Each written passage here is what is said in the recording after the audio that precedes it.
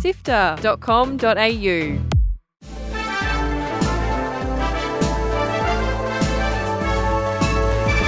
Hi, I'm Kyle Paletto. And I'm Fiona Bartholomeus. Welcome to Walkthrough, Sifter's weekly recap on the biggest news in video games. This week, God of War Ragnarok was almost very different. CD Projekt Red apologises for including risque mod in Witcher 3, and nothing can stop Counter-Strike, which has just smashed its player record. Here's the news for Sunday, 19th of February. Let's go. Join the Sifter community on Discord at sifter.com.au/Discord. Slight spoiler warning here for God of War Ragnarok. Kratos' gravelly voiced adventures might have been cut short. One of the early story plans saw a bit of a sticky end for the Spartan warrior. Matt Sophos, narrative director on Ragnarok, said that at one point in development, Kratos would cark it. That's Australian for die for any of our international listeners. And I don't care. We can tell this because it doesn't happen anymore. So this is all fan fiction at this point. There was the earliest draft of an outline that we had come up with that we took to Eric. Kratos died in the Thor fight at the very beginning of the game. It wasn't a permanent death. What was going to happen, he would get pulled out of hell, essentially, by Atreus, but it's now been like 20 years have passed. Oh, my God. It was going to be a big time jump type thing. So it didn't ultimately feel right. But other than that, as we were developing the story, Norse mythology is all about fate and prophecy and everything. And we wanted to say that, nothing is written that can't be unwritten. As long as you're willing to make changes in your life, then you're not bound to fate. It's not the first time Kratos has died in the series, but the development team felt it didn't really work with the sequel story. You can listen to the full interview with MinMax by clicking the link in the show notes. There are some pretty strong parallels to another high-profile PlayStation series with that original plan. I wonder if that played a part as well. Here is a wild one. With the relaunch of The Witcher 3 for PS5 and Xbox Series X, CD Projekt Red included a bunch of fan-made mods, including, as Kotaku discovered, fully textured genitalia on naked female characters. Yikes. Fan mods have existed forever, and it's not uncommon for modders to create updated character models that are pretty not safe for work. But there is a reason retail games don't include this sort of thing. The creator of the original Vaginas for Everyone mod said it's possible it was included in another mod, HD Monsters Reworked, which CD Projekt Red included for the crone enemies in the game. CD Projekt have already confirmed that they are removing the updated textures, saying they were not meant to be present in the release version of the game. Warner Bros. Smash clone Multiverses is in trouble, with its player count dropping 99% since launch.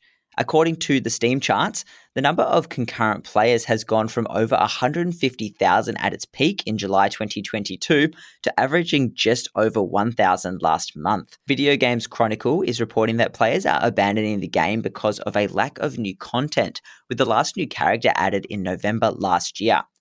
In other Multiverses news, some clever data miners have allegedly found evidence pointing to an upcoming Pickle Rick DLC.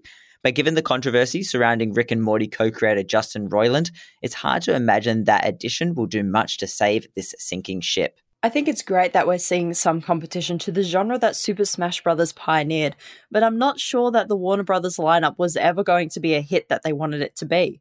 I'm just not really convinced that there was ever a huge demographic for LeBron James fighting Scooby-Doo.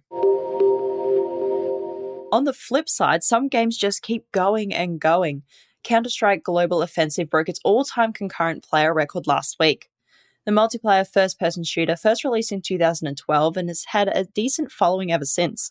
But on the 11th of February, 1,320,219 people were playing simultaneously, according to the Steam statistics. It breaks the previous record in April 2020 of 1,308,963. With little updates here and there, we can probably expect to see that number rise. Who knows, maybe we'll see another record. Counter-Strike is a massive global game. While it might not be front of mind for players in Australia and the US, in some parts of the world, it's just the main game that anybody plays. Hyperlight Drifter is getting a sequel, but it's a bit different to what was originally announced. Developer Heart Machine last year announced the sequel game Hyperlight Breaker as a co-op roguelike, but now it's transformed into a procedurally generated open world. In the early stages of development, the game was designed to be a stage-by-stage roguelike with procedural generation, so each biome you visited would change every time. But apparently, due to how large these biomes were, it created problems of how to make each one interesting every time it changed. The team behind the game have been very transparent with the community, releasing blog posts, no-clip documentaries, and insight into the dev process. So we highly recommend you check it out. Open world always sounds like a lot more work, so it's really interesting to hear that this actually cuts that workload down. I'm really keen to see how it turns out in the end. That's it for news. Here are the games releasing this week. Out on the 21st is one of my most highly anticipated games of the year, Atomic Heart. It's a first-person action RPG set in a dystopian future filled with killer robots, and it gives off big Bioshock vibes, which is always a win in my books. It's out on PC, PlayStation, and Xbox on Tuesday. PSVR 2 is launching on Wednesday with a stack of old VR games and a handful of new ones. There's too many to list here, but the most notable has to be Horizon Call of the Mountain. That's coming on the 22nd for anyone who is willing to part with close to $1,000 Australian dollars. On the 24th, we get the long-awaited Kerbal Space Program 2. The first in this series is a favourite among gamers who love an insane deep dive and still gets a lot of play despite being over a decade old. Space Cadets can pick up the sequel on PC, PlayStation and Xbox this Friday. And another sequel out this week is Octopath Traveler 2, the follow-up to that 2018 RPG hit. The first in the series blew fans away with its beautiful 2.5D art style, and the sequel is getting well reviewed by those who got their hands on it early. It's out on PC, PlayStation 4 and 5, and Nintendo Switch on the 24th. Articles to read, Videos to watch. and podcasts to listen to. Sifter.com.au. This has been Walkthrough by Sifter. My name is Kyle Paletto. And my name is Fiona Bartholomeus. Thank you so much for listening. We know you love our podcast, so why not become a monthly backer on Ko-Fi? Your support lets us keep making our shows, so if you want to be a legend like Rob D, who recently signed up to be a monthly backer, it's easy. Head to sifter.com.au/support, where support starts from just $1 a month. That address again is sifter.com.au/support. Sifter is produced by Carl Paletto, myself, Daniel Ang, and Adam Christou. Mitch Lowe is senior producer, and Gianni Di Giovanni is our executive producer, who also edits each episode. Thanks to Brian Fairbanks from Salty Dog Sounds for composing the Walkthrough theme tune, and thanks to both Audio Technica Australia and Omni Studio for their support of Sifter's 3 podcasts. We'll be back with more news next Sunday.